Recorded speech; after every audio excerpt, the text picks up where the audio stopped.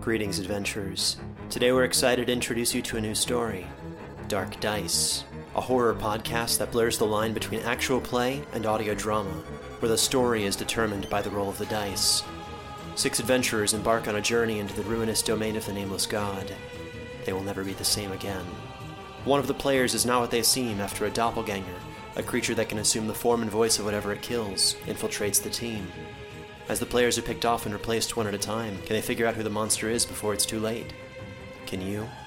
Here's a quick example of what our show sounds like. The shambler with the jar of liquid inside of him. Soren Arkwright let loose an arrow that cracked the glass, passing through the spine of the creature. The shambler still managed to maintain its forward momentum, but stumbled as it eagerly tried to bite and swipe at Soren, landing near his feet.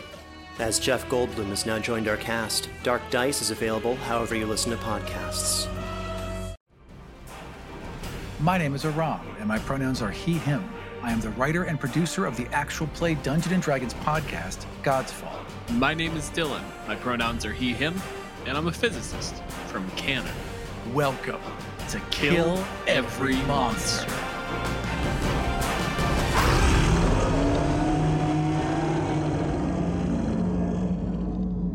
This week on Kill Every Monster, we are featuring the Goblin. The Monster Manual describes goblins as small, black-hearted, selfish humanoids that lair in caves, abandoned mines, despoiled dungeons, and other dismal settings. Individually weak, goblins gather in large, sometimes overwhelming, numbers. That's foreshadowing. They crave power and regularly abuse whatever authority they obtain. On this episode, we are joined by writer and game master Michael Loving, who is also known as Captain Mel, and whose pronouns are he, him. Michael Loving is a professional voice actor, game master, writer, and editor for tabletop RPGs. He is a regular cast member on the D&D actual play podcast, The League of Ultimate Questing, and an irregular guest on God's Fall, when Aram bothers to make time for his friends. You can find him on Twitter at OG_Captain_Mel. Welcome to the show, Michael. Hello. I'm guessing I say hi at this point. Yes, now you can talk. Yes, that's typically how that goes. It's good to be here, Aram. Thank you for actually showing up to this recording. I managed to stay awake for once. So, Michael, what is a goblin to you? Goblins are my favorite D&D monster to run. I run them a little bit off standard for the description that Dylan read. For me, goblins they're more like gremlins from the movie Gremlins, where they're incredibly chaotic, almost entirely thoughtless, not in like a dumb way, but in like a childlike, I have no concept of the consequences of my actions sort of way.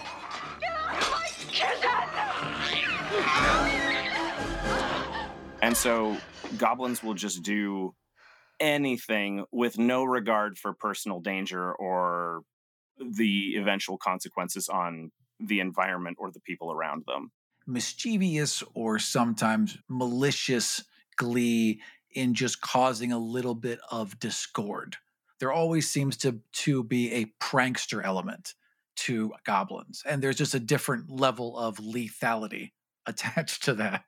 In my games, goblins breed like rabbits, so at any point, like a horde of goblins can just show up, and as a result, they have no sense of self-preservation, either individually or as a culture. Like, it's entirely reasonable for one goblin to just sacrifice another one to do something dumb, like make an alarm by tying a goblin to a door, and his job is to scream when the door gets opened.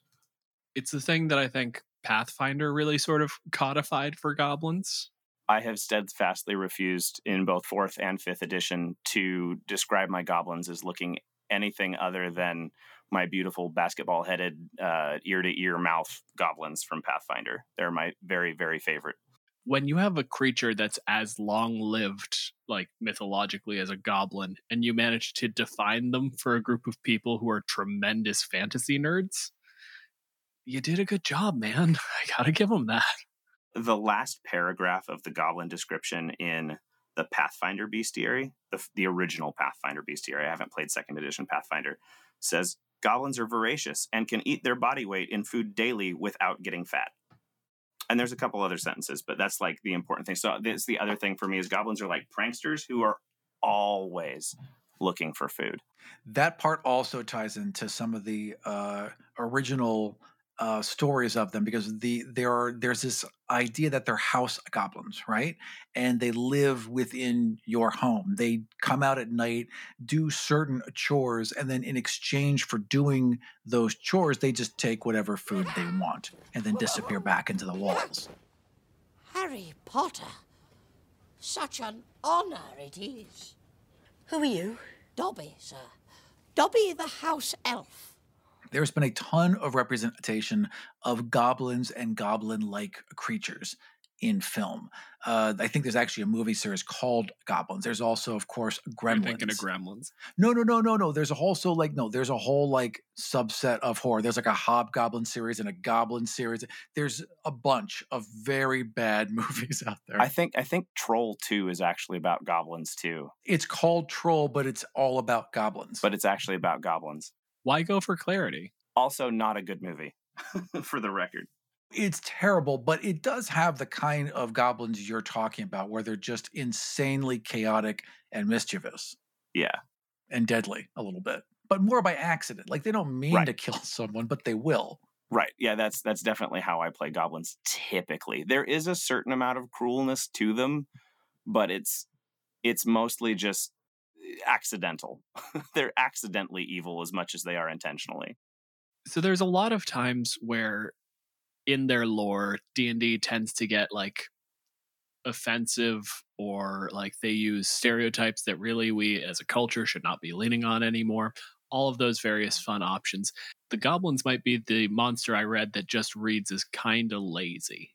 Well, I mean, yes, but there's this whole thing about malicious glee. So they all enjoy being wicked, which, I mean, I think if you make that playful, like if they just enjoy making pranks as opposed, like if you soften that a bit, I think that works fine. That's all right. But there's also this part where like they're all kind of doomed to, like, they don't have a choice in gods. They're like forced absolutely into one single god worship. And when they die, their souls go there by default, whether or not they believe in them or not. That doesn't feel great. Maglubiate. Is that how you say that? Maglubiate? That's how I say it. I don't think anyone knows. It's a D&D word. We can make it up. If you decide that the G in Knoll is a hard G. Like what? Like Gnoll? No one can tell you you're wrong. Gnoll. Like Gnoll. No, you can't. I could decide it's pronounced Gnoll. And no, you can't. No. I did. No, I reject that. Leave this in the episode. Our listeners will learn that they are wrong. We're going to have a poll, and we're going to see how many of you think Dylan is wrong. Goblins in 5th edition are generally kind of written to be murdered, and not even in a way that's like particularly motivated, right? Like the hag, which we'll talk about later, plays off of a lot of really unfortunate anti-Semitic and misogynist tropes, and there's the vampire that has a whole bunch of like horror baked into it to make you want to fight these things. Goblins are just built to be worthless little shits. But they're my worthless little shits. And that's why I love them.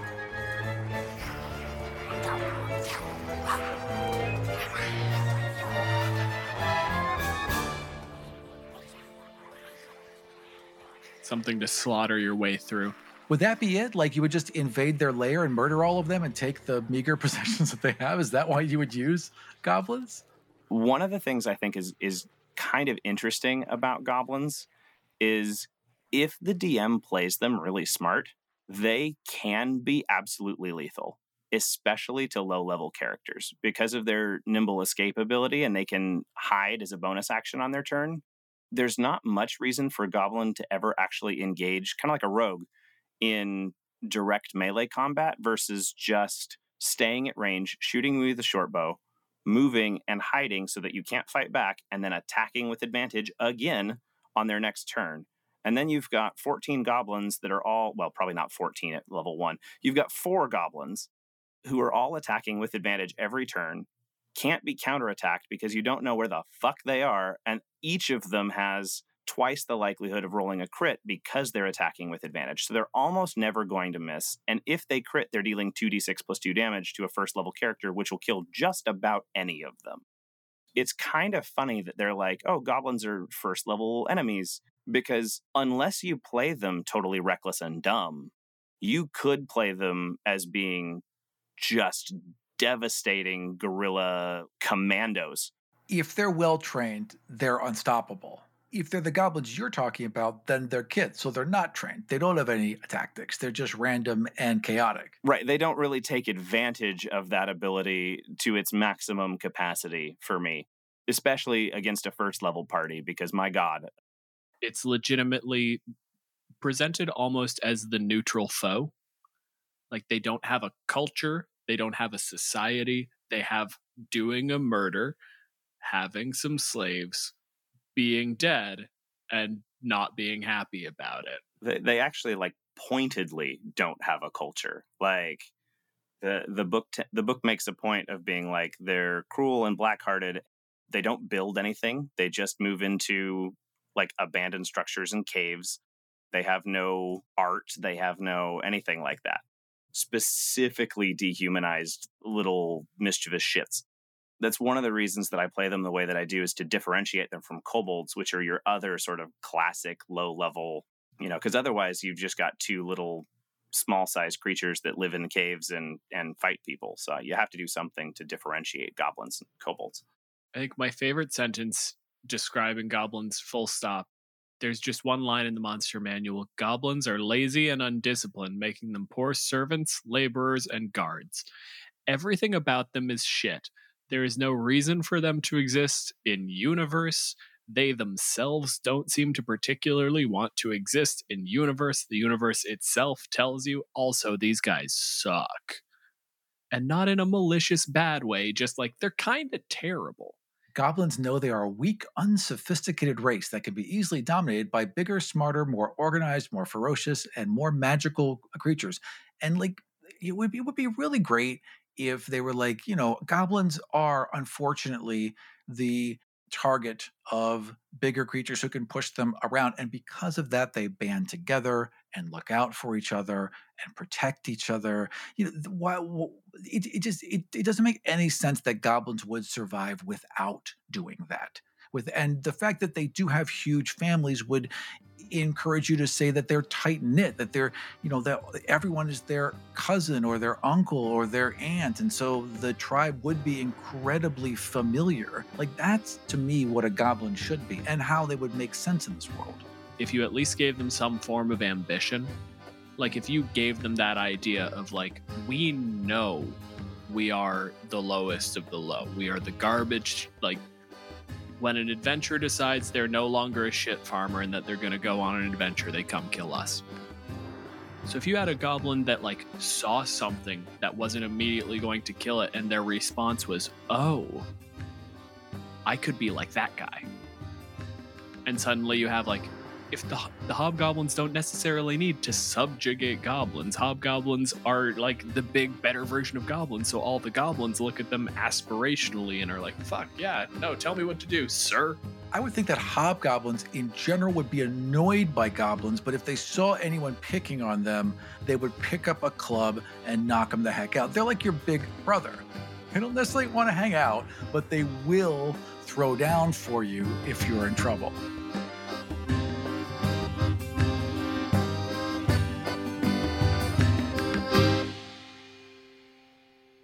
So, Michael, do you think goblins are monsters? Honestly, I don't really. I think of goblins as being more childlike than monstrous. In a way, while they do bad things, I don't think they necessarily do them on purpose. And I don't think that they're inherently evil the way that I do think of them as being kind of inherently chaotic. But I don't think goblins are automatically evil, and I don't think that they're automatically monstrous. If you judged every child's behavior at adult expectations, they'd all be evil little monsters, absolutely. But they're not. They're just right. They're just children. Right. They're functioning like rats. They want food. They want the shiny thing. They just want stuff. why would they go up against the guy throwing fire and the big scary axe? Like, I was going to steal a cow because I've heard that you can make those into food. Now, when we get the cow back to our lair, we're going to have to figure out that middle process.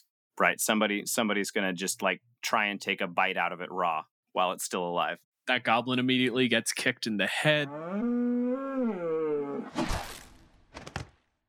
That goblin is dead, and all of the other goblins are just like, you know what? I really like this as an idea moving forward. If goblins are the world's science, but only through trial and error. Right.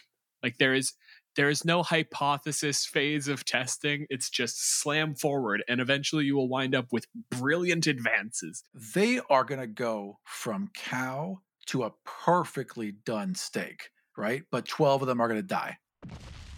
The way I do goblin technology is they're sort of natural born tinkers, but all goblin technology essentially requires the expenditure of goblin lives to achieve, and typically will only work the once. So they can build anything, but it will fail spectacularly when it accomplishes whatever its task was, and at least one goblin will die in the process. And they all just kind of accept that as part of, the system. Like, oh, okay. Yeah. Those goblins make a lot of sense. They are narratively far more focused. They're way more coherent to exist in a world, but they're probably less fun. No, they'd be a huge amount of fun because you could still play them as these mischievous fucking assholes, and you could do a lot of things with them. And they could also be then this society that you could visit and learn from and make exchanges with. Maybe they're just these repeating background characters. You don't have to fucking kill I know. Wait. Okay. No, I know. Yeah, I know. You don't have to kill every monster. But I'm just saying, you don't always have to kill every monster. I do quite like the idea, actually, of like going and meeting with goblins to exchange some sort of trade for their technological knowledge. That's the first society to develop actual firearms, learned it all from goblins, and paid them in socks. The goblins are ecstatic. 100%. If anyone invents guns in a fantasy world, it should be goblins. And a lot of them would have died getting there, but it absolutely should be goblins. Maybe a lot of people die building the farming machines, okay? And maybe a lot of people die building the tunnels to plant all the mushrooms. Fine, I get that there's going to be sacrifice, but they do it. They're able to create these amazing things, these truly amazing things, because they stick together, they work for a common good, and they understand that if they don't look out for themselves, no one else will. That's the goblin I want to see. The only thing in Volos that I particularly liked that they brought up was the idea of a Nilbog. An evil prankster spirit will eventually possess a goblin that has been treated too badly, and that goblin will ruin your fucking day. I do like that a lot.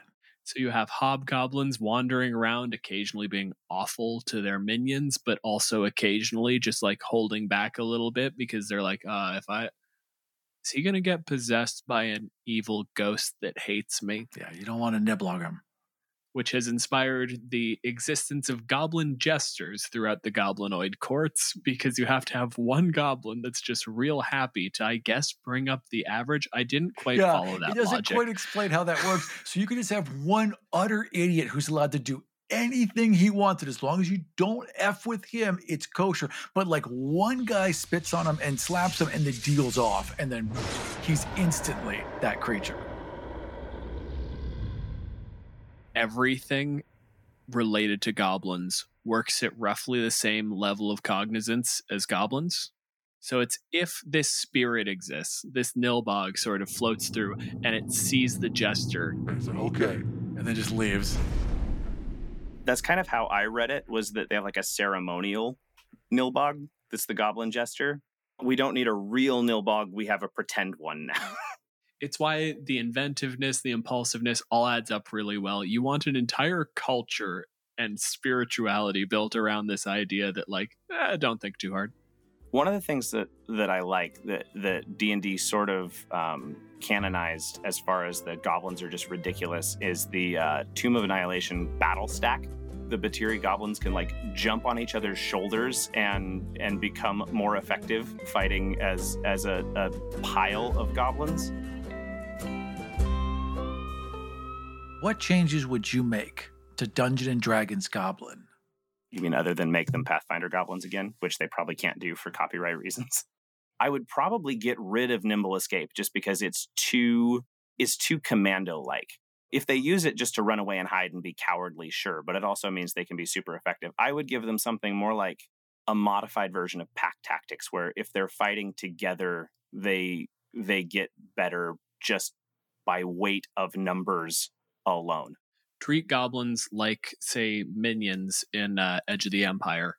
If there are a bunch of them together, they roll for their attack, and then their damage is increased based on how many goblins are currently attacking. But now they're currently one creature. Yeah. It's a real simple mechanic, and it ties in nicely to the idea that goblins have to work together in order to survive.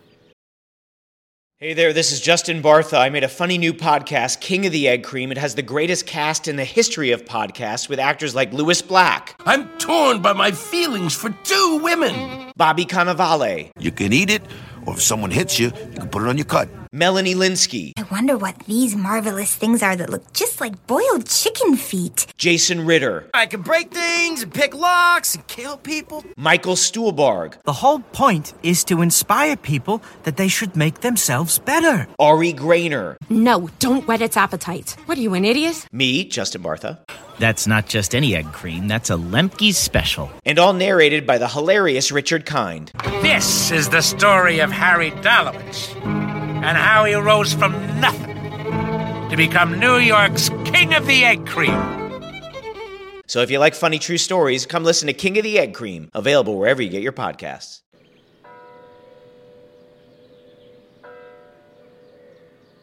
So, Aram. After a long life of adventuring. Warring. I was a battle rager after a long life of warring.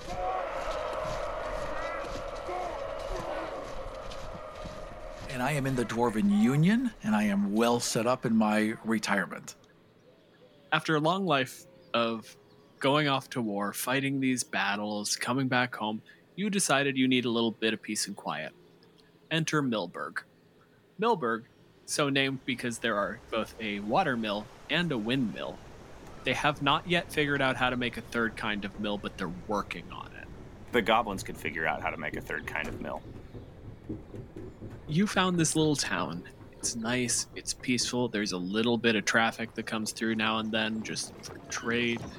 But really, it's only enough to sustain itself. And you did the thing you've been waiting to do for a while. You opened up your little brewery. Yes. Aram, tell me how life has gone since retirement. Fivig Face Stomper. Fuck off. Fivig Face Stomper was a battle rager. And battle ragers are both respected and feared amongst the dwarves. They basically put on a breastplate of spiked armor and hurl themselves into the middle of the fray, chopping and slashing in a blind rage until they've killed everything moving. Fivig, in his retirement, is looking to be calm. He has trouble being calm, but brewing beer, being in this small town, walks along the river, these things help calm him, especially his garlic beer. He has a fondness for garlic beer. He experimented with onion beer, but he really thinks he's got something special with this garlic beer. He's had some issues convincing the locals, but he himself is fully sold on the garlic beer. There is a festival every year right around the harvest, and like recently, due to some droughts, it's been hard to get good ale out here. Just people are kind of keeping their resources to themselves. And at this point, the town has kind of defaulted to, we will try the garlic beer this year. Excellent. Oh, what an opportunity. He has put on his finest, He is brushing his hair and doing his beard, making sure all the little rings are in his beard. He's putting on his old military jacket that doesn't quite button in the front anymore, and his boots are nicely polished. And he just takes a deep breath and looks in the mirror and is like, Fivig, you've got this. Aram, can you describe to me what a battle rager's military coat looks like? Does it have like torn off sleeves? Right. So think of you know what? It's like an 80s leather jacket with torn off sleeves, and it's got the name of his unit spray painted on the back. And there's big, huge spikes along the shoulders. And then also they took the cuff of the jacket, ripped it off, and then formed a cuff on their wrist with it. There's like some old paintings of him with like a mohawk. He doesn't have the mohawk anymore, right? But he used to have a big, huge mohawk. Also spiked. It was absolutely Liberty spikes. All of this man was spikes. Everything was spiked.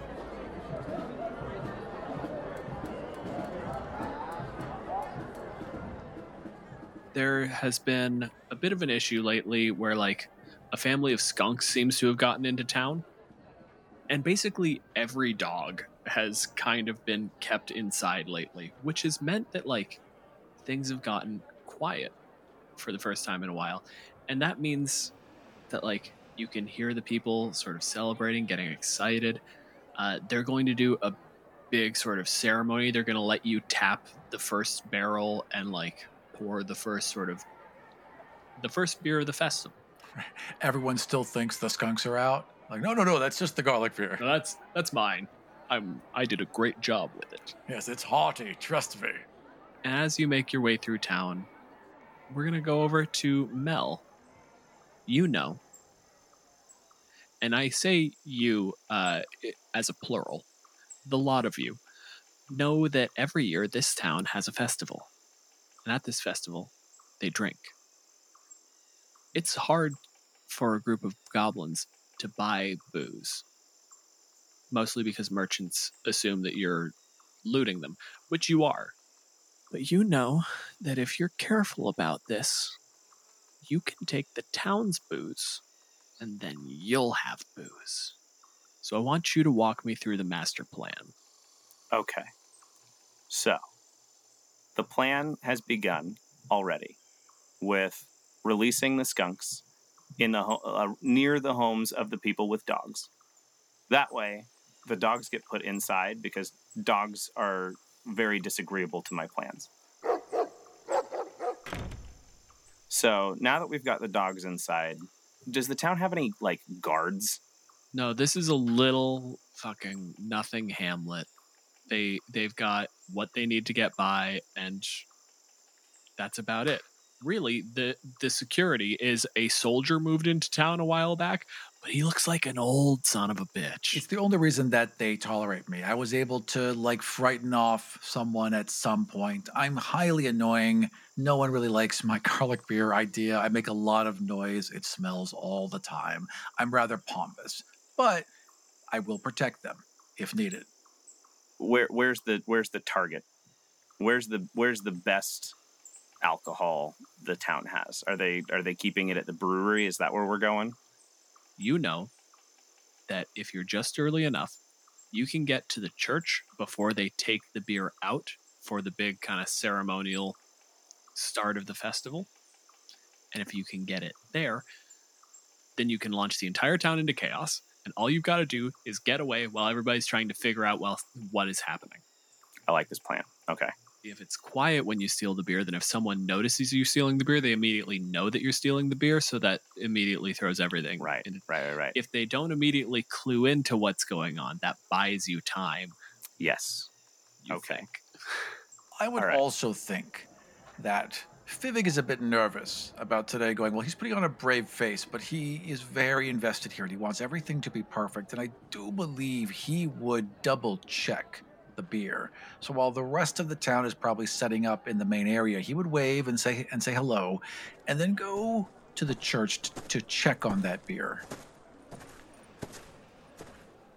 Michael, you are in the church. How many are in your main larceny? So there's the 6 sort of strongest goblins, mostly the 6 strongest goblins, a couple of them aren't that strong, are here because even, dwarven quarter kegs of beer are pretty heavy when you're a goblin that weighs 50 pounds soaking wet. So they need the stronger goblins to move the kegs around, and then we'll figure out later how we're going to get these out of town. So there's 6 people here. So the 6 of you hear the door open. Blood and spikes. Spikes and blood. Step 1 is going to be to hide. Axes and sterling. Immediately, the 6 goblins just scatter. Like cockroaches. Roll me, let's say, a low, a medium, and a high stealth checks. Okay. Stomp their heads in until they break. Oh, here we go. Okay, so the goblins who are good at stealth get a 23. The goblins who are relatively average at stealth, 6. And the goblins who have disadvantage because they're wearing armor that gives them disadvantage on stealth checks, even though they're not that bad at stealth, managed like a 9 because I rolled really bad. Fivig, I want you to roll me, or even just, what's your passive perception walking into the fucking church? My passive perception is 14. So you immediately see 4 goblins. Mel, where does he see these goblins? Fivig can see here in the darkness that an attempt has been made to hide. It hasn't gone super well. One goblin has jumped into an open barrel, but is slightly too tall for this barrel, and so their ears are like sticking up out the top. There's another one that looks like it has just climbed into a wood stove. Another one has attempted to duck behind a support pillar, not realizing that putting themselves between the pillar and the wall gives you a clear line of sight to them. The last one pulled a lid off of a barrel and jumped into it, not realizing that barrel was full of holy water. This church is dimly lit right now. Also, human children, indistinguishable from goblins. And the human children in this village are particularly unruly. They're just shitty kids. He marches up to the one in the barrel and just reaches in and grabs an arm or a shoulder or whatever and yanks him out. Fivig pulls a goblin out. Come here, you little. And as a battle rager, you've probably fought quite a few goblins. You have just enough time to register that the mouth is too big, the teeth are too pointy, the ears are too long, before a short sword materializes and gets stabbed at you. Oh, eat shit and die, dwarf! Does an 8 hit your armor class? Not even close. I have you by one wrist, holding you at arm's length, and you're just swiping and swiping, but you're like missing by a full 4 inches. Yeah, that short sword just whizzing past you. You're currently holding a very angry goblin that is trying to stab you, and it's going very poorly. What do you want to do? He has fought goblins clearly in the past, and goblins wouldn't rank very high as a threat in his mind, at least not individually, but he's experienced. So the first thing he's doing is looking for the rest of them while he just shoves this one's head into the barrel of water and just holds them under. Jesus Christ. Okay, so the way we're going to do this is, 1, you're going to make your actual perception check, see if you notice the last 2. 11 plus 4 is 15. You saw the 3 shapes. Now that you're actually looking, you can tell that like the other 3 shapes you saw were also not children. For now, you can make a grapple check at advantage to drown a goblin, I guess. First roll is 20, 17 plus 3. My second roll is 18 plus, is 21, 18 plus 3. So 21. Okay, Mike, you want to oppose that grapple? This is Rumble that he's got grappled right now. Rumble is going to make an acrobatics test to try and avoid being grappled. Oh, man, I'm rolling real bad. That's an 8 plus 6 for 14. You grab this thing, and it's almost that cartoonish, like you pull the arm down, and the goblin just goes up and flips and does the whole... Basically, you just drag the entire thing into the barrel. There's the little bit of scrabbling, but you're just kind of holding it there and trying to get eyes on the rest of the goblins and make sure you know exactly where they are. But you're going to have to hold that goblin there it's going to take a while for that to really take effect. Despite the fact he's a battle rager, he needs to understand what he's facing before he really lets loose. So he's going to hold him there. It's more for intimidation as he calls out. I know you're here. I saw you. Come out now. I'll let you live. So, Mike, what I want from you is an insight check. From who? Actually, it doesn't matter. They all have the same wisdom score. I customized their stats. I don't think a single one of them got a wisdom bump. That is a 9. The 2 goblins that are still hidden, they do not recognize that they were not seen. The remaining 5 goblins in the room, what do they want to do as Rumble is held in this barrel? Our goal here is to steal some booze. Therefore, at this point, several kegs are just going to sprout legs and start running out of the room at maximum goblin speed, a whopping 30 feet. The second that Vivek saw that, he would immediately let go of Rumble and go to try to stop the barrels from leaving. Which means we're going into initiative. Aram, cut around this, because this is going to be a couple of minutes. All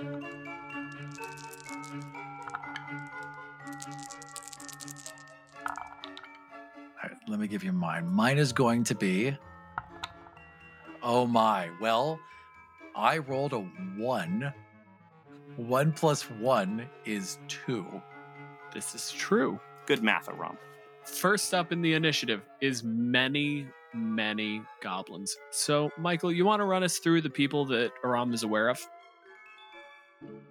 Tied at 16, we have Rumble and Bumble. And at 12, there's Meatbag. And at 7, there's Bullrush. Rumble's the one who had his head in a barrel. His personality is fighty. So he's going to come spluttering out of the barrel, draw his second short sword, and he's going to attack. At disadvantage. At disadvantage. At disadvantage, yes.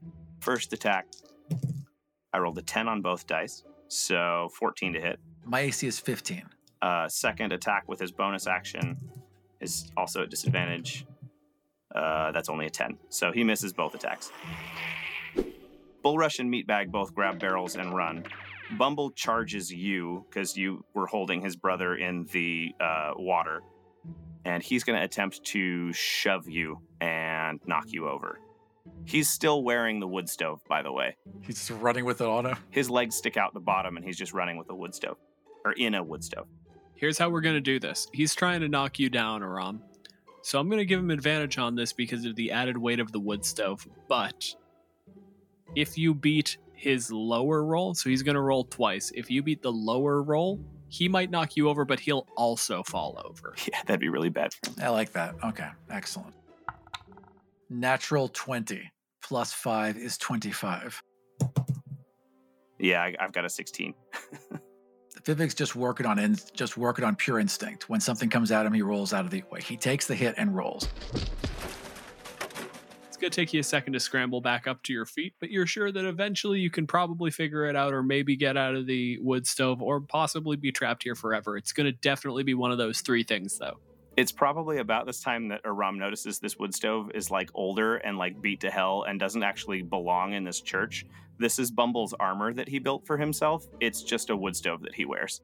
The little plate on the front where you would open it to put logs, that's hanging flapping open for his head to stick out of so he can see.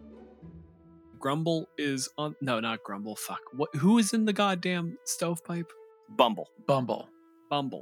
There's Rumble, Grumble, and Bumble. Bumble is on the ground. 2 goblins have taken barrels and just made a break for it. Bumble is rolling on the floor. I believe there are 2 more goblins that get attacked before Aram? There's one more goblin who gets to act before Aram, and then one goblin that Aram doesn't know about who will act after him. The goblin that is going before him is got a strength of 8. So I don't know if he can carry a keg on his own. Give me an athletics check to carry a keg. He'll attempt to carry one. That's a 13. Yeah, that seems fair enough. Dogbait manages to start dragging this keg out of here. He's wobbling back and forth. Dogbait's moving at half speed here with the keg that he's barely able to drag out. The other two are a bit stronger. They actually moved. Fizig, 2 barrels of your beer that have just stood up and run away. There's another one that a goblin is trying to lug out, but the goblin is roughly the size of the barrel, and he's having a lot of trouble. There is a wood stove on the floor. The one wet goblin exists still, presumably. I am dressed as I would as a soldier, which means I would be carrying the things I would as a soldier. 2 of those things are my axe and what looks like a flask, what looks like a skin. He reaches for the axe, but pauses, and a little smile curls up on his face. And then he reaches for his decanter of endless water, and he uncorks it, and he sends a geyser at the goblins running with the barrels.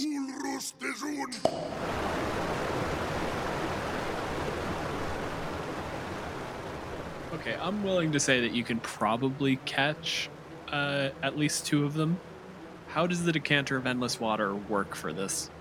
Produces 30 gallons of water that gushes forth in a geyser 30 feet long and 1 foot wide. As a bonus action, while holding the decanter, you can aim the geyser at a creature you can see within 30 feet of you. The target must succeed at a DC 13 strength saving throw or take 1d4 bludgeoning damage and fall prone.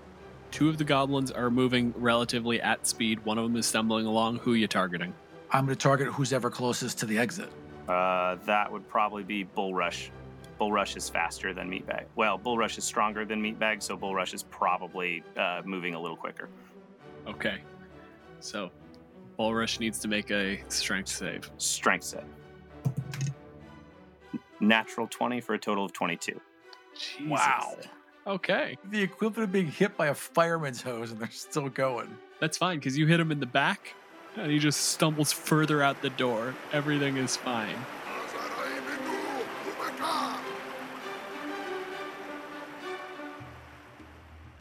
I believe Grumble is the last goblin remaining, unless, Aram, you've got a bonus action or something. That was my bonus action to aim it. It was my action to uncork it, my bonus action to aim it.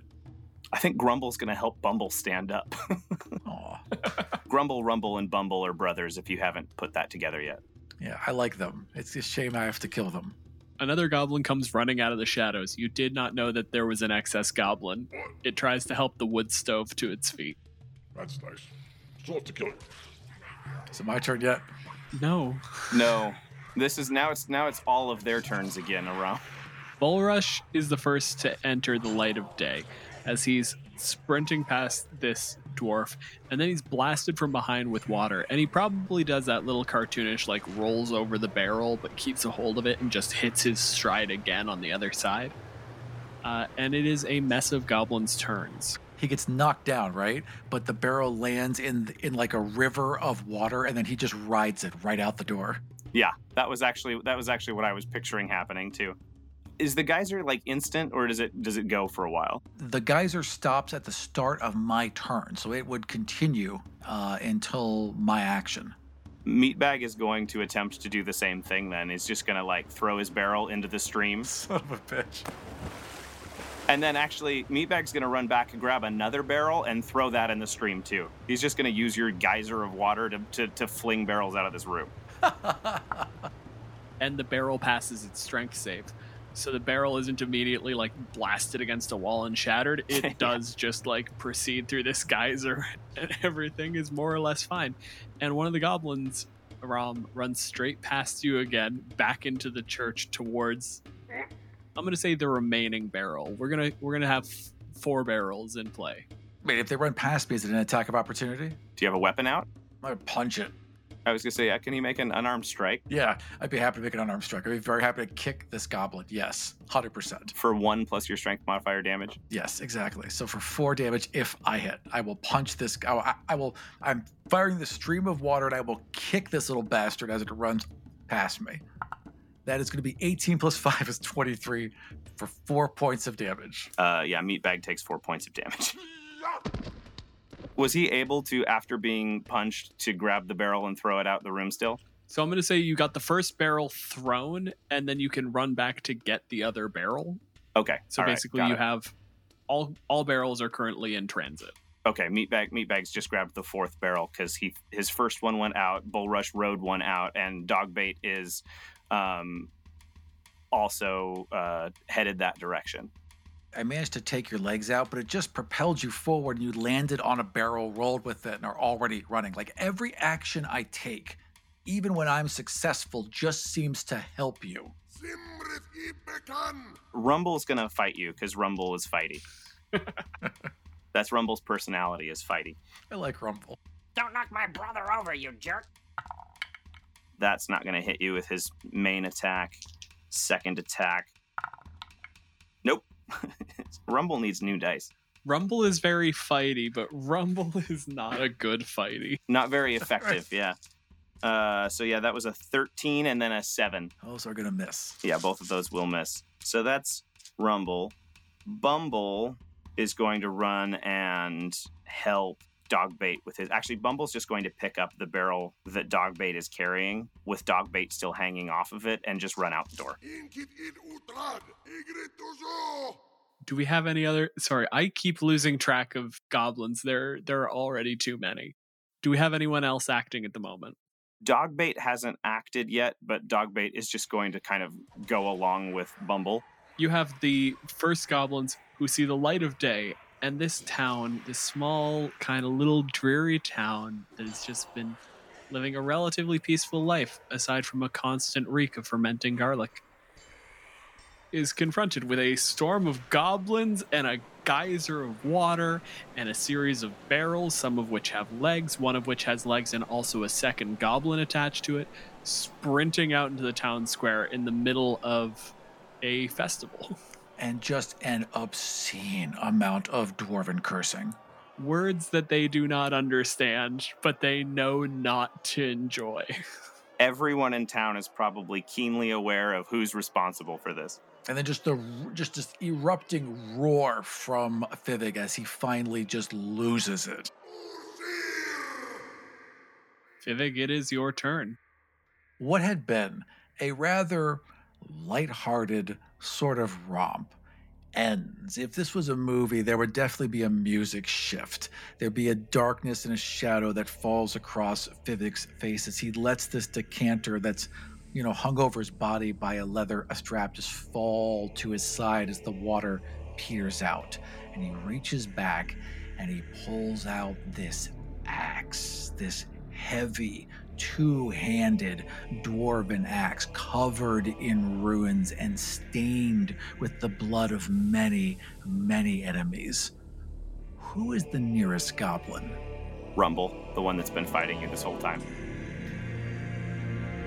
He would turn, like he's been ignoring Rumble the whole time. Rumble's just been missing. He's really not been paying him attention, but his eye just turns to him, and he swings. As this happens, Rumble looks at you, pull this axe out. Where the shit was he keeping that in formal gloves? So 17 plus 6 is 23. 23 hits. I think that hits a goblin. Yeah. And I roll 11 plus 4 is 15 points of damage. Baran, how do you obliterate this goblin? Yeah, that Rumble is very good, very dead. Just takes the head off. It's just clean. He is not showy, he's efficient. He simply decapitates that goblin.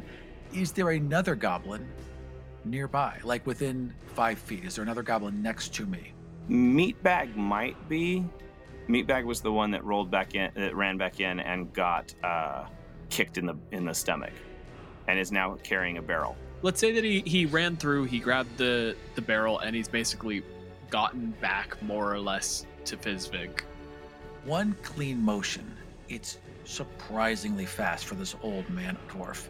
He just comes just at neck level, takes the first goblin's head clean off, takes this fighting goblin's head clean off, carries through, and catches the other goblin in the side as they're running with the barrels. Okay, give me the roll for that.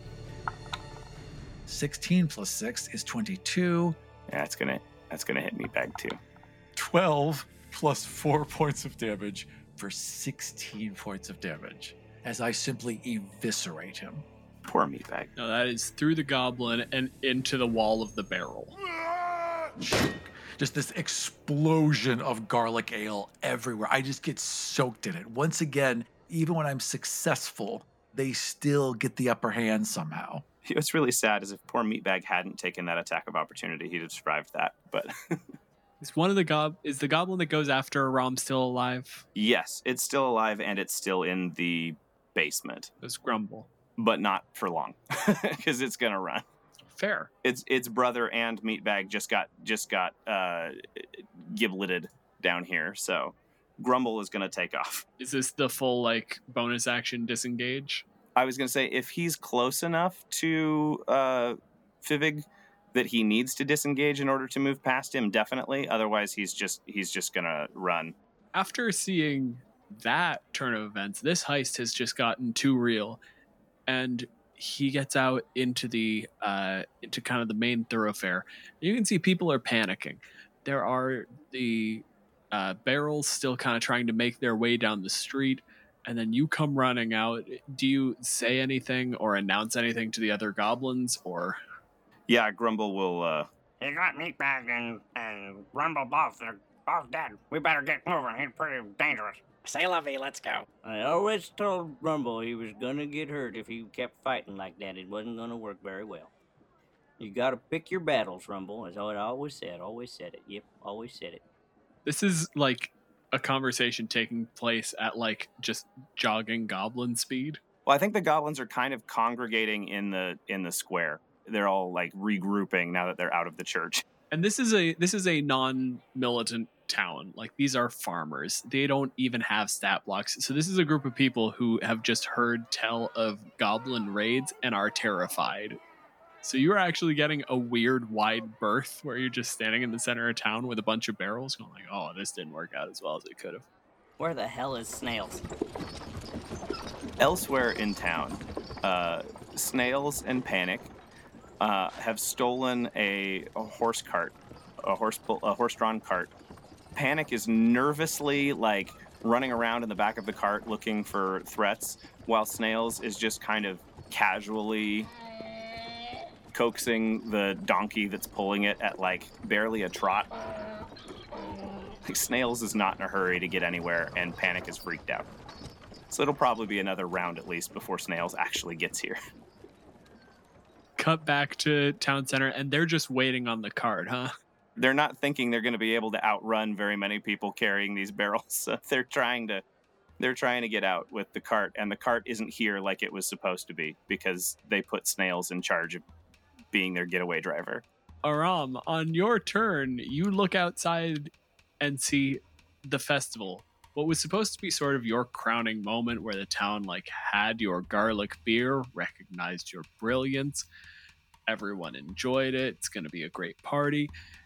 Everything is in shambles. Things have been knocked over. Little stalls have been abandoned. People are running in just random directions. And there are currently 4 goblins standing there leaning up against three barrels. Just kind of looking around like they're waiting for something. What do you do? Yell, and then just come barreling out of the church, axe over my head, glisten with blood, eyes wild. I am God now. I am in full warrior mode, and I am sprinting towards those goblins to sink my axe in one of them. Lucky for me, dwarves only have a 25-foot movement speed. I don't get extra movement when I rage. That is a bummer. I really should get more movement when I rage. They do, but I don't think they have it by level 4. Yeah, it's the 5th level thing, which you stole from me. Yep. But I do have this bonus action. I mean, we could say you've got some spikes and you could just come flying, tackle, spike attack somebody. If I was a Marine in full dress blues and actually pulled that dress saber and then stabbed someone with it, that's the equivalent of what I'm doing right now. I rolled to hit. A 13 plus 5 is 18. Yeah, so you go and basically just bodily throw yourself and all of your spikes into a horde of goblins. 3 plus 3 is 6 points of damage as he just literally tackles the first goblin he can reach. Plus 2 because I'm raging, so make that 8 points of damage. That was Grumble. Grumble was the last one out the door, so Grumble's probably the one that takes this attack. Grumble's alive, but he's hurt pretty bad. Grumble kind of takes this hit. You come flying out of the church. You throw yourself against this goblin and just slam him back into the barrel. And as you kind of pull away, expecting just to find paste, he just barely manages to kind of pull himself back up to his feet. I believe it's actually Grumble's turn now. We're kind of stuck here until the cart gets here. Grumble is going to take his warhammer and take a swing at you. 13. 13 is not going to hit. Man. No one's landed a blow on me yet. Not a single blow. It's coming, Aram. Don't you worry. So we're back up to the top. At initiative count 20, I take a lair action. Oh. Not really. I'm gonna tap. Yeah, he's one of my expendable goblin minions. DM. Of course you don't take a lair action. You're on your fucking lair and you're goblins. Christ, I'm the worst DM. I like Aram's momentary panic of like, whoa, the goblins have a lair action in my town. Completely bought it. Yeah. I'm like, oh, here comes the giant goblin cannon. I'm so dumb. All right, hang on. I'm writing down giant goblin cannon. Shut up. From the roof of the church behind you, Aram, you hear something call out. I'd look up. Turning and looking, you can see a goblin who is like holding by the collar of their dress what appears to be dwarven woman. She has sort of long, flowing, like curly blonde hair, and what? Which hangs over her face. Make a perception check for me. That's gonna be a 5 plus 4 is 9. Near as you can tell, this is an actual dwarven woman, not in fact a goblin in a dress. That he would immediately turn and go sprinting towards there to catch this dwarven woman. Like, whoa, no, what are you doing? When you do this, Bullrush, Bumble, and Grumble are going to make attacks of opportunity against you for leaving their threatened area. Right. That's an 11 and a 5 and a 10. All miss. Every single one. Jesus Christ. Bumble doesn't attack, but Dogbait does, because Dogbait actually has a melee weapon. And he has +4 because he's using a weapon that he's actually good with, unlike the other ones, which gives him a 15 total, which I think actually hits you. That's gonna hit. So you finally take 1d6 plus 2 of damage. Hey, it's a 6, so you take 8 and half it, so you take 4. I take 4. Yeah. You just nicked me. Dogbait manages to deal twice his hit points in damage with his scimitar.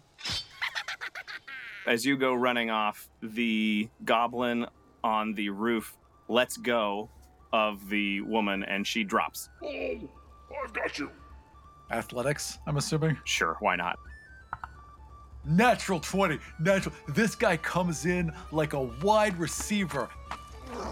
Catches them and then rolls, but perfectly protects her. He's on one knee as her hair's in front of her face. It's all right, ma'am. I've got you. She flicks her head to flick her hair back, and you can see it's a goblin in a wig. My hero. And she grabs you and kisses you on the mouth. We're now in Bugs Bunny territory, and I 100% approve. There's going to be 2 things that happen here. The first thing is a sleight of hand check. I rolled 2.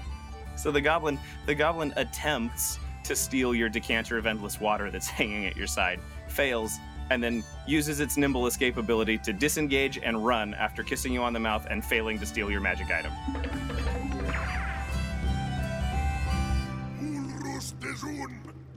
Oh, he's heated. The other goblin, the one that was on the roof, disappears from the roof and takes off as well. Bumble is going to take the dodge action. Bullrush is going to ready an attack to attack you if you get within range. And Dogbait is going to move to the other side of the barrels. Grumble, who you just shoulder rammed, is going to ready an attack to hit you as well. So, Aram, after your grand heroics, it is now your turn. Who is the nearest goblin? Whom is the nearest unfortunate soul? So the thing is, you have two options right now. There's the goblin that kissed you. They've run off in one direction. And then there's the goblins back where you left them, the ones that just did the opportunity attack, who are all like assuming full-blown Power Ranger battle stances around these kegs. Mortesh! He roars in rage, turns back around, sees them on his barrels of ale, and charges right back at them and swings. You're going to have disadvantage on this because the lead goblin for that took the dodge action. First roll is 6 plus 9, so 15. And my second roll is 6 plus 17. So does a 15 hit this goblin? 15 does not hit Bumble. Bumble's the one in the wood stove. 15 doesn't hit. Okay, which is good because I rolled a 12. So that would have been 18 points of damage, but it glances off this stupid stove and just drives into the dirt. It's probably really loud, though. He might take like 1 point of thunder damage or something. It's like ringing a bell. Just have him roll a constitution save to see if he's stunned this round or not. It's going to be a DC 10. All right, he rolled a 12. It rings. It's thunderous. And this draws your attention away from the fact that you've just run into range of one of the goblins that just prepared an attack. I think Bullrush and Grumble both, actually. So Bullrush gets a 13.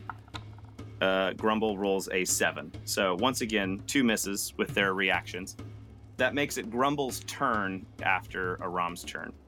Warhammer, coming at you. It's a 6 on the die.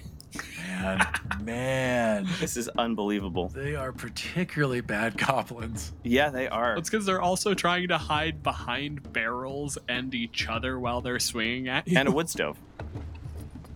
At the end of this round, one goblin, fucking placid expression on his face, manages to drive a donkey-drawn cart into the center of town. Snail and Panic have entered the fray. At the top of the round, Bumble is going to pick up one of the kegs and hop it into the back of the wagon. That'll be his action. He will bonus action disengage and then jump in the wagon. I need to make a wagon row here. So Snails and Panic are in the wagon. Bumble just jumped into the wagon. Snails just arrived, so I'm going to say that's Snails' action. Bullrush, without having the Battlemaster class, can you attempt to trip somebody? Basically, if you can sell me that it will be cool or funny enough, I'll let that slide. Aram will be on board for it. Snails comes rolling up real slow, kind of casually. And as these goblins are getting ready, Panic is flitting around in the back, obviously panicked. And another goblin hops out, looking like they're probably going to help load barrels into the wagon. And then on Bullrush's turn, I'm going to tap another of my expendable goblins. He's going to get down on his hands and knees right behind Aram, like behind Aram's knees, and then Bullrush is just going to shove Aram and make him trip over the goblin behind him. And probably get crushed by your spiked armor in the process. Wow, I'm so sold on that. It's going to have to be unopposed athletics, but I'm gonna give the goblins advantage because they were prepared for this maneuver. Come on, Bullrush. Why with the single digits? Okay, you only have to beat 10. 5 plus 5 is 10. Bullrush got a 7 plus 4 for 11. It's not pretty, no, but it worked. It's not pretty at all. It's really not pretty because you're also wearing an entirely spiked wardrobe and you fall over backwards onto a goblin. Right. The thing is, this also makes it much harder to stand up. There's now a dead goblin impaled on your armor. Okay, so you are on your back. Son of a bitch. All right. You're also on this other goblin's back. Oh, okay. I'm so mad. I am going to get up, So I guess I will expend half my movement to untangle myself and stand up. Is there a goblin I can reach? On their turn, Dogbait and Panic hupped one more of the 3 barrels into the back of the wagon. I think Bullrush is still right there. He just knocked you over. But I'm not worried about killing more goblins. That's not what I want. What I want is to stop them from taking my ale. So I am going to take a brisk and lift my huge, giant axe above my head, and I want to throw this axe with all my strength so that it buries itself in the wheel of that wagon. I thought you were going to kill the donkey. I also fully expected that, but I'm glad we didn't go animal cruelty on this one. Oh, you both are sick. No, we weren't fucking happy about it. I play assholes, but I don't play animal killers. Come on. Fucking attack the wheel of the wagon then. All right, what the hell am I rolling for this bullshit? I mean, an attack, I guess. All right. It's a ranged attack, though, so you have to use your dexterity. This is true. All right, fair. 3 plus 19 is 22. 3 plus 19. Was 19 the die roll? Yes, 19 was the die roll. Okay. So 3 plus 19 is 22. The damage would be 8 plus 4 is 12. Okay, yeah, that's gonna be enough to just plus 2 because I'm raging, so 14. It's gonna be enough to break through the rim of the wheel. So it's actually, it's not even necessarily that you've broken the wheel to the point where it can't drive. It's that your axe is driven into the ground in the rim of the wheel, so it cannot possibly turn anymore because your axe is actually stuck in as part of it.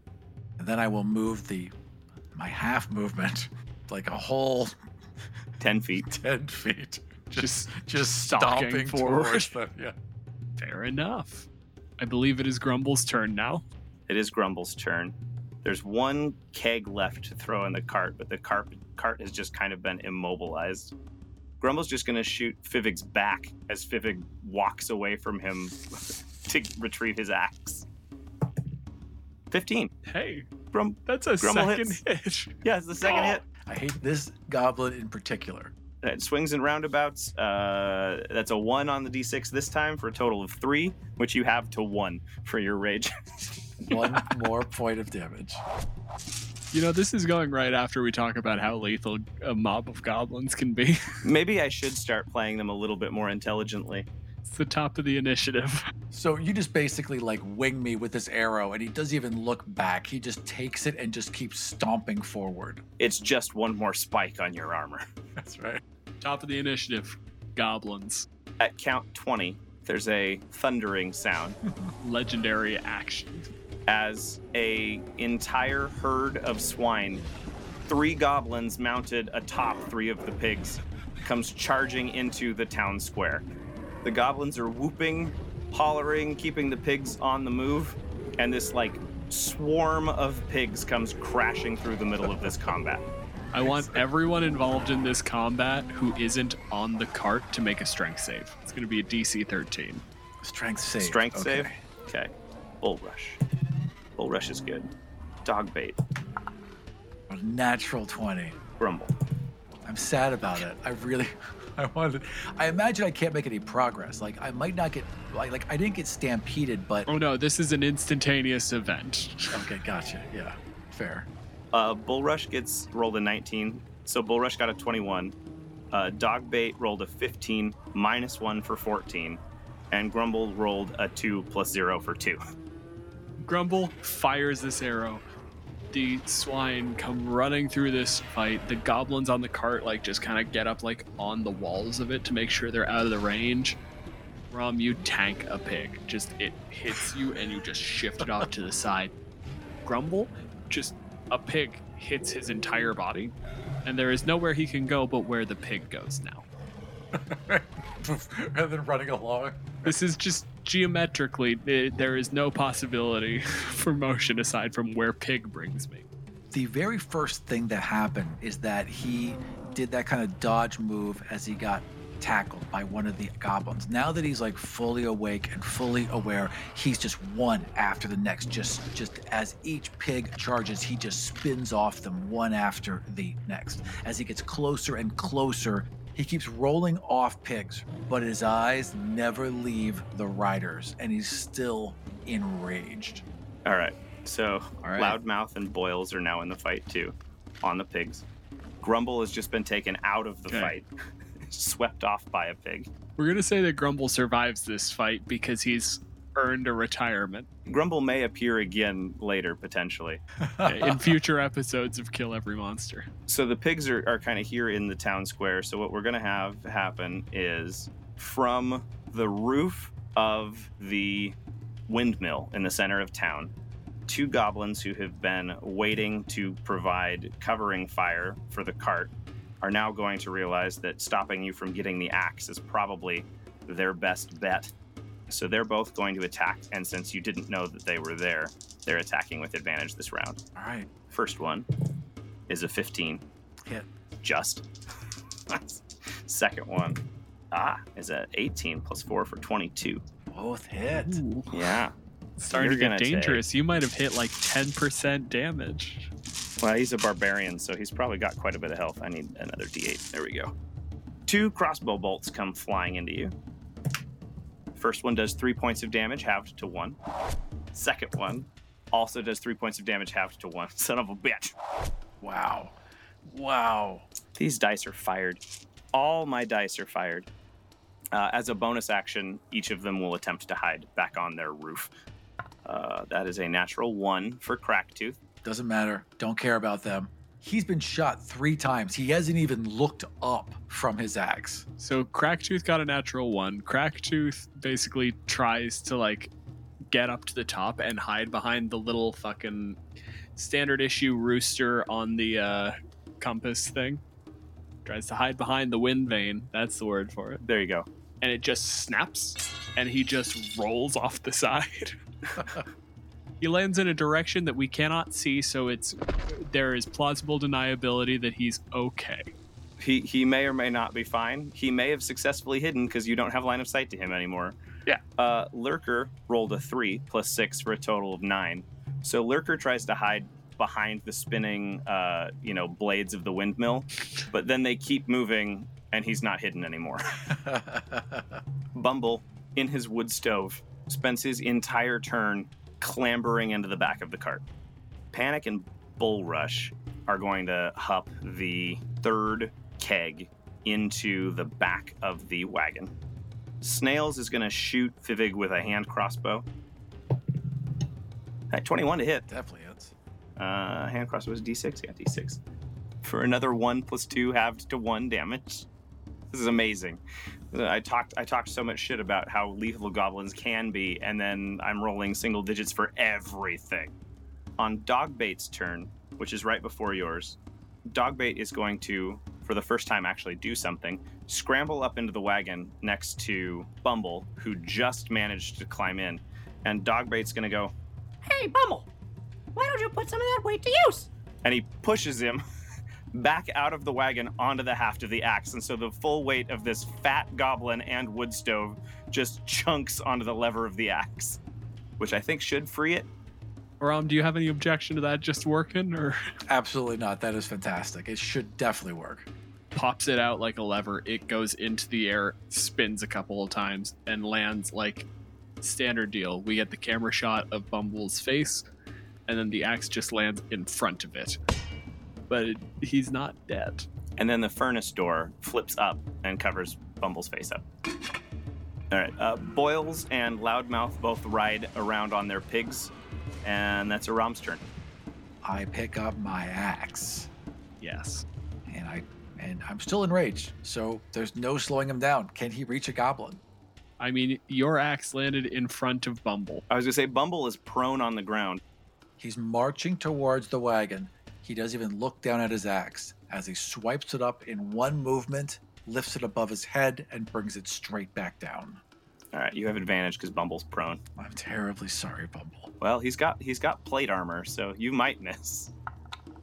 I have advantage. My first roll is 12. My second roll is 9. I rolled a 6 plus 6 is 12. Then I rolled a 3 plus 6 is 9.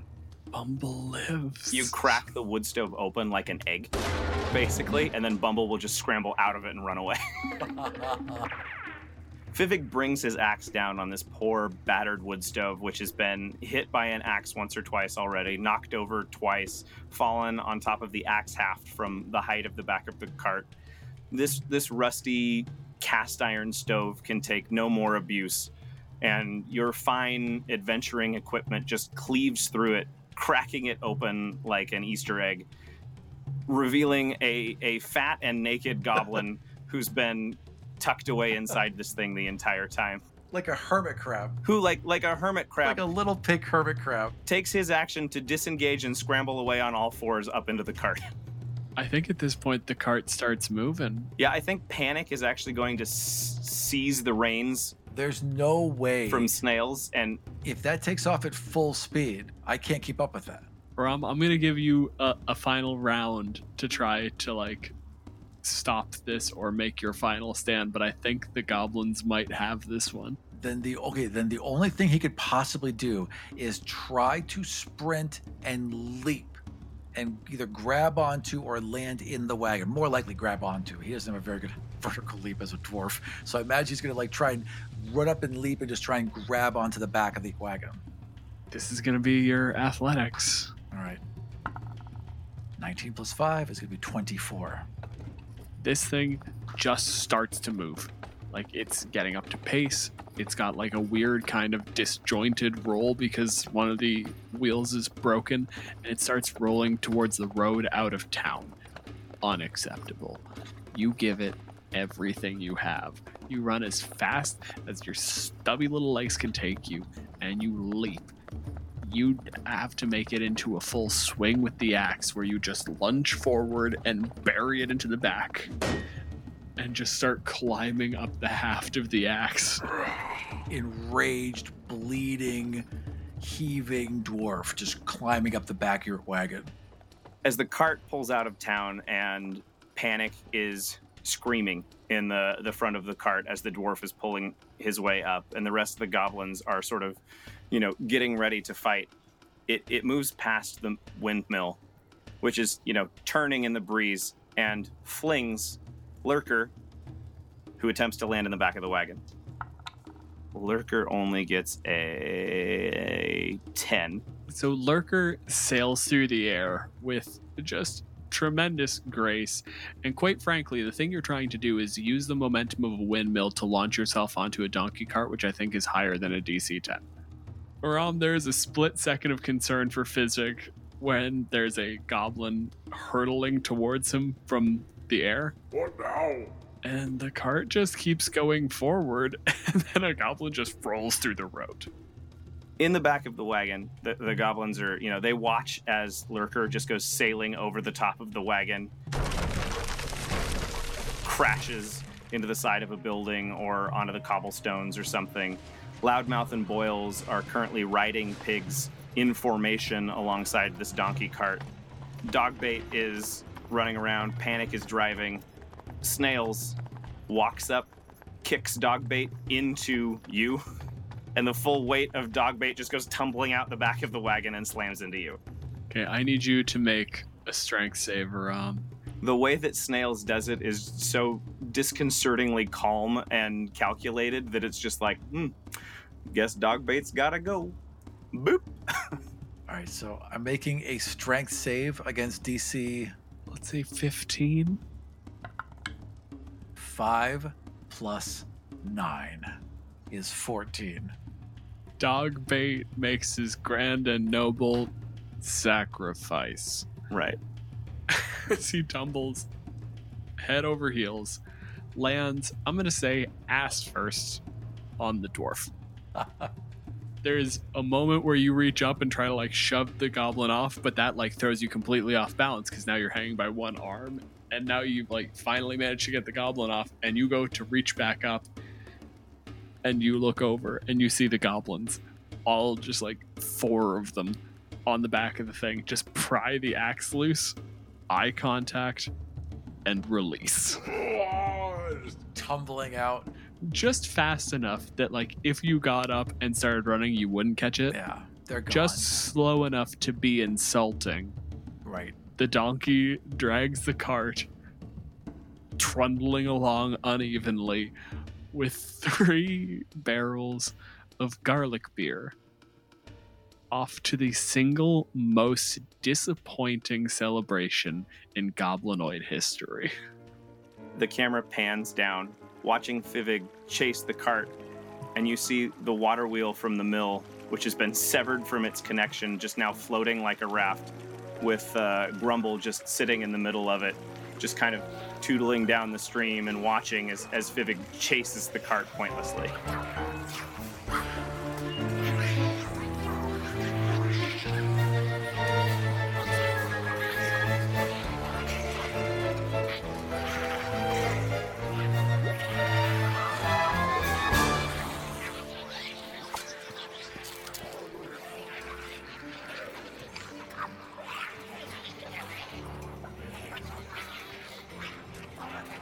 Thank you for joining Kill Every Monster and our guest, Michael Loving, as we talked a little bit about the Goblin. Want to see our Lorekeeper notes for the Goblin encounters? Check out all of our subscriber rewards at patreon.com/killeverymonster. If you want to suggest creatures for future episodes or talk about the monsters we've discussed on the show, head over to our Discord. You can find the links at killeverymonster.com. And we'll see you next time for Kill Every Monster.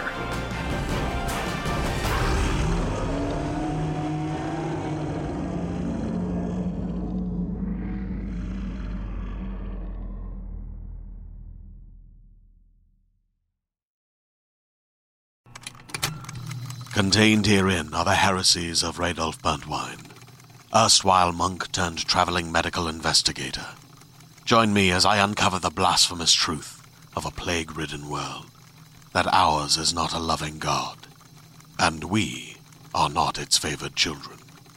The heresies of Radolf Burntwine, coming January 2nd, wherever podcasts are available. The ancient mountainous deserts to the south of Faerun are the places where mortals first raised great temples and unlocked powerful secrets.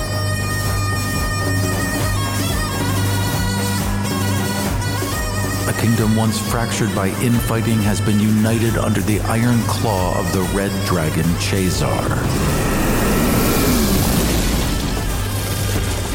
The great lizard's quest for immortality has become an all-consuming obsession. His need for worshippers has set him on a path against the old gods of these lands, and they will not go quietly. An unlikely cabal of deities has banded together to undermine Chazar and ensure that their temples remain protected and active. They've traced tendrils of fate to preferred timelines, then selected 5 mortals who had the best chance of bringing those futures to fruition. You will take on the role of one of these chosen in Death to the Dragon King.